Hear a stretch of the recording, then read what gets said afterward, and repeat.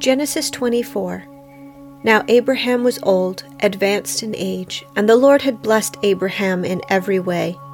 Abraham said to his servant, the oldest of his household, who had charge of all that he owned, "Please place your hand under my thigh, and I will make you swear by the Lord, the God of heaven and the God of earth, that you shall not take a wife for my son from the daughter of the Canaanites among whom I live.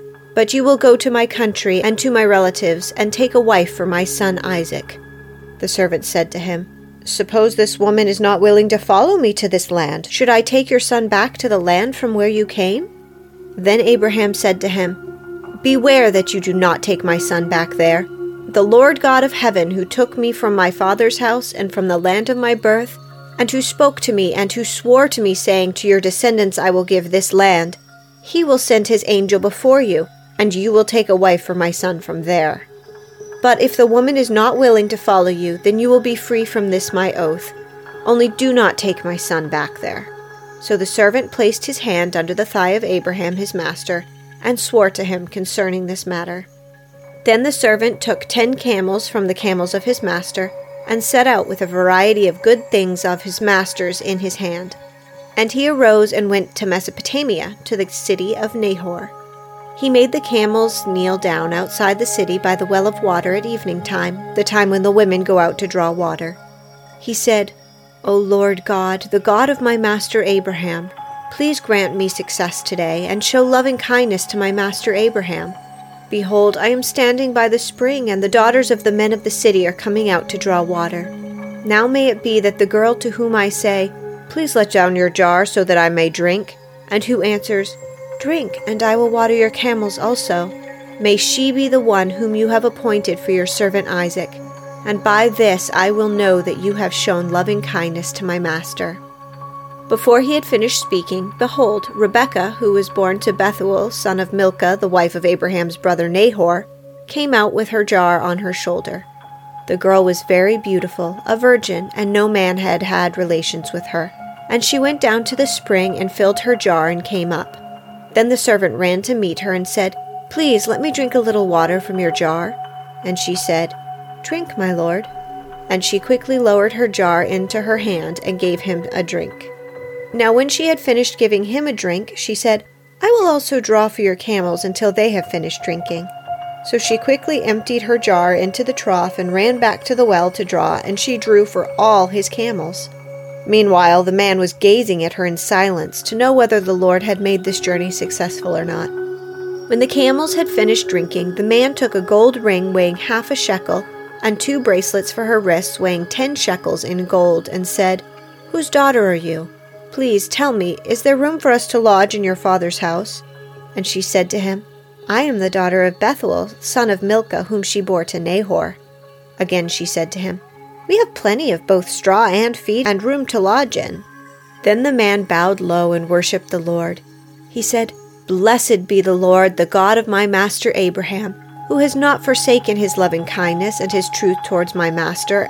As for me, the Lord has guided me in the way to the house of my master's brother." Then the girl ran and told her mother's household about these things. Now Rebekah had a brother whose name was Laban, and Laban ran outside to the man at the spring. When he saw the ring and the bracelets on his sister's wrists, and he heard the words of Rebekah his sister, saying, "This is what the man said to me," he went to the man, and behold, he was standing by the camels at the spring. And he said, "Come in, blessed of the Lord. Why do you stand outside, since I have prepared the house and a place for the camels?" So the man entered the house. Then Laban unloaded the camels and gave straw and feed to the camels, and watered and washed his feet and the feet of the men who were with him. But when food was set before him to eat, he said, "I will not eat until I have told my business." And he said, "Speak on." So he said, "I am Abraham's servant. The Lord has greatly blessed my master, so that he has become rich, and he has given him flocks and herds and silver and gold and servants and maids and camels and donkeys. Now Sarah, my master's wife, bore a son to my master in her old age, and has given him all that he has. My master made me swear, saying, 'You shall not take a wife for my son from the daughters of the Canaanites in whose land I live, but you shall go to my father's house and to my relatives and take a wife for my son.' I said to my master, "Suppose the woman does not follow me?" He said to me, "The Lord before whom I have walked will send his angel with you to make your journey successful, and you will take a wife for my son from my relatives and from my father's house. Then you will be free of my oath when you come to my relatives. And if they do not give her to you, you will be free of my oath." So I came today to the spring and said, "O Lord, the God of my master Abraham, if now you will make my journey on which I go successful, behold, I am standing by the spring, and may it be that the maiden who comes out to draw, and to whom I say, 'Please let me drink a little water from your jar,' she will say to me, 'You drink, and I will also draw for your camels.' Let her be the woman who the Lord has appointed for my master's son." Before I had finished speaking in my heart, behold, Rebekah came out with her jar on her shoulder, and went down to the spring and drew, and I said to her, "Please let me drink." She quickly lowered her jar from her shoulder and said, "Drink, and I will water your camels also." So I drank, and she watered the camels also. Then I asked her and said, "Whose daughter are you?" And she said, "The daughter of Bethuel, Nahor's son, whom Milcah bore to him." And I put the ring in her nose and the bracelets on her wrists, and bowed low and worshipped the Lord, and blessed the Lord, the God of Abraham, who had guided me in the right way to take the daughter of my master's kinsman for his son. So now if you are going to deal kindly and truly with my master, tell me, and if not, let me know that I may turn to the right hand or the left." Then Laban and Bethuel replied, "The matter comes from the Lord, so we cannot speak to you good or bad. Here is Rebekah before you. Take her and go, and let her be the wife of your master's son, as the Lord has spoken." When Abraham's servant heard their words, he bowed himself to the ground before the Lord. The servant brought out articles of silver and articles of gold and garments and gave them to Rebekah. He also gave precious things to her brother and mother. Then he and the men who were with him ate and drank and spent the night. When they arose in the morning, he said, "Send me away to my master." But her brother and her mother said, "Let the girl stay with us a few days, say 10. Afterwards she may go." He said to them, "Do not delay me, since the Lord has prospered my way. Send me away that I may go to my master." And they said, "We will call the girl and consult her wishes." Then they called Rebekah and said to her, "Will you go with this man?" And she said, "I will go." Thus they sent away their sister Rebekah and her nurse with Abraham's servant and his men. They blessed Rebekah and said to her, "May you, our sister, become thousands of 10,000s, and may your descendants possess the gate of those who hate them." Then Rebekah arose with her maids, and they mounted the camels and followed the man. So the servant took Rebekah and departed. Now Isaac had come from going to Beer-lahai-roi, for he was living in the Negev. Isaac went out to meditate in the field toward evening, and he lifted up his eyes and looked, and behold, camels were coming. Rebekah lifted up her eyes, and when she saw Isaac, she dismounted from the camel. She said to the servant, "Who is that man walking in the field to meet us?" And the servant said, "He is my master." Then she took her veil and covered herself. The servant told Isaac all the things that he had done. Then Isaac brought her into his mother Sarah's tent, and he took Rebekah, and she became his wife, and he loved her. Thus Isaac was comforted after his mother's death. Chapter 25. Now Abraham took another wife, whose name was Keturah. She bore to him Zimran and Jokshan and Midian and Ishbak and Shua. Jokshan became the father of Sheba and Dedan, and the sons of Dedan were Asherim, Letushim, and Leumimim. The sons of Midian were Ephah and Epher and Hanok and Abida and Eldah. All these were the sons of Keturah. Now Abraham gave all that he had to Isaac, but to the sons of his concubines Abraham gave gifts while he was still living, and sent them away from his son Isaac eastward, to the land of the east. These are all the years of Abraham's life that he lived, 175 years. Abraham breathed his last and died in a ripe old age, an old man and satisfied with life, and he was gathered to his people. Then his sons Isaac and Ishmael buried him in the cave of Machpelah, in the field of Ephron the son of Zohar the Hittite, facing Mamre, the field which Abraham purchased from the sons of Heth. There Abraham was buried with Sarah his wife. It came about after the death of Abraham that God blessed his son Isaac, and Isaac lived in Beer-lahai-roi. Now these are the records of the generations of Ishmael, Abraham's son, whom Hagar the Egyptian, Sarah's maid, bore to him. And these are the names of the sons of Ishmael, by their names in the order of their birth: Nebaioth, the firstborn of Ishmael, and Kedar, and Adbeel, and Mibsam, and Mishma, and Duma, and Massa, Hadad, and Tema, Jetur, Naphish, and Kedemah. These are the sons of Ishmael, and these are their names, by their villages and by their camps, 12 princes according to their tribes. These are the years of the life of Ishmael, 137 years. And he breathed his last and died, and was gathered to his people. They settled from Havilah to Shur, which is the east of Egypt as one goes towards Assyria. He settled in defiance of all his relatives. Now these are the records of the generations of Isaac, Abraham's son. Abraham became the father of Isaac, and when Isaac was 40 years old, he took Rebekah, the daughter of Bethuel the Aramean of Padan Aram, the sister of Laban the Aramean, to be his wife. Isaac prayed to the Lord on behalf of his wife, because she was barren. And the Lord answered him, and Rebekah his wife conceived. But the children struggled together within her, and she said, "If it is so, why then am I this way?" So she went to inquire of the Lord. The Lord said to her, "2 nations are in your womb, and 2 peoples will be separated from your body, and 1 people shall be stronger than the other, and the older shall serve the younger." When her days to be delivered were fulfilled, behold, there were twins in her womb. Now the first came forth red all over like a hairy garment, and they named him Esau. Afterwards his brother came forth with his hand holding on to Esau's heel, so his name was called Jacob. And Isaac was 60 years old when she gave birth to them. When the boys grew up, Esau became a skillful hunter, a man of the field. But Jacob was a peaceful man, living in tents. Now Isaac loved Esau, because he had a taste for game, but Rebekah loved Jacob. When Jacob had cooked stew, Esau came in from the field, and he was famished. And Esau said to Jacob, "Please let me have a swallow of that red stuff there, for I am famished." Therefore his name was called Edom. But Jacob said, "First sell me your birthright."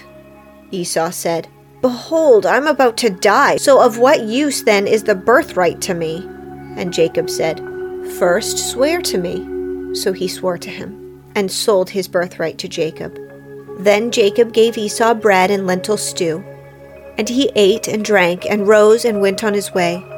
Thus Esau despised his birthright. Psalm 4.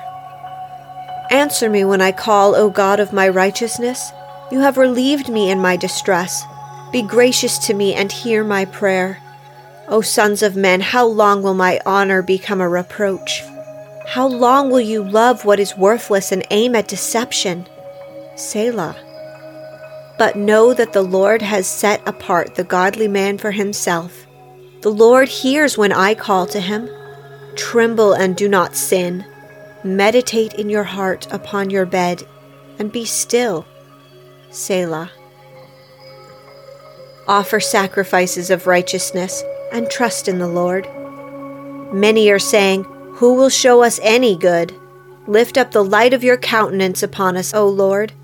You have put gladness in my heart, more than when their grain and new wine abound. In peace I will both lie down and sleep, for you alone, O Lord, make me to dwell in safety.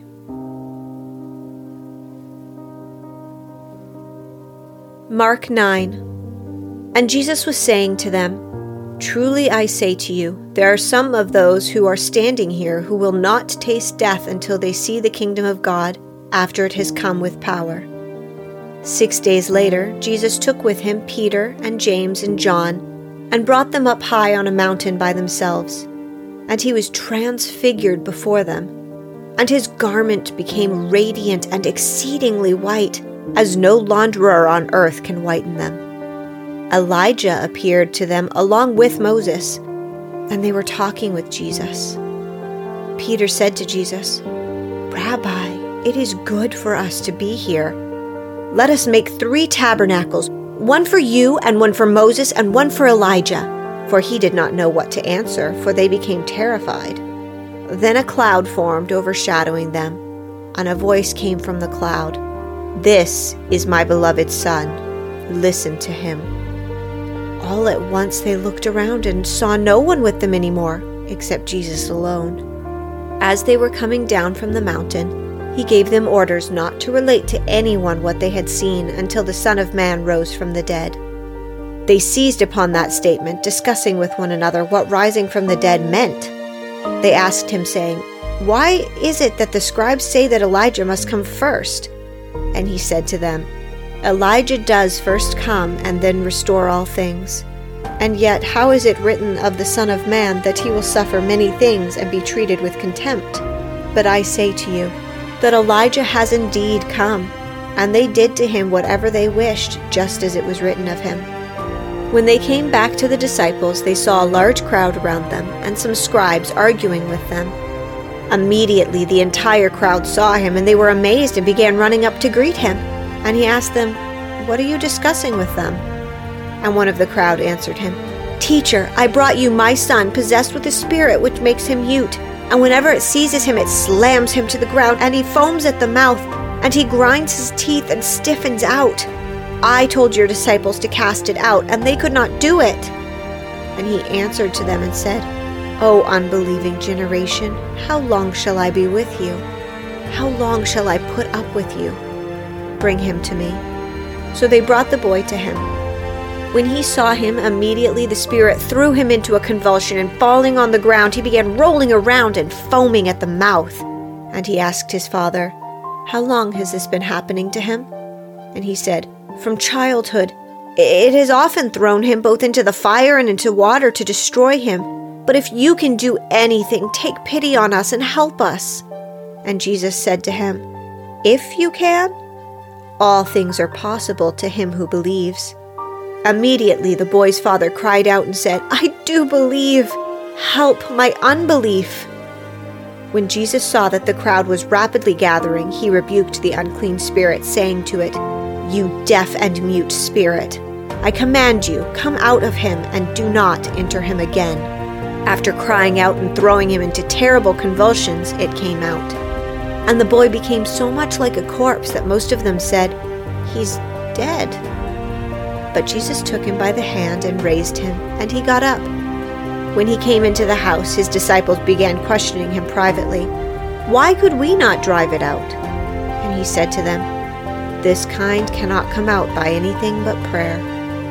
From there they went out and began to go through Galilee, and he did not want anyone to know about it, for he was teaching his disciples and telling them, "The Son of Man is to be delivered into the hands of men, and they will kill him. And when he has been killed, he will rise 3 days later." But they did not understand this statement, and they were afraid to ask him.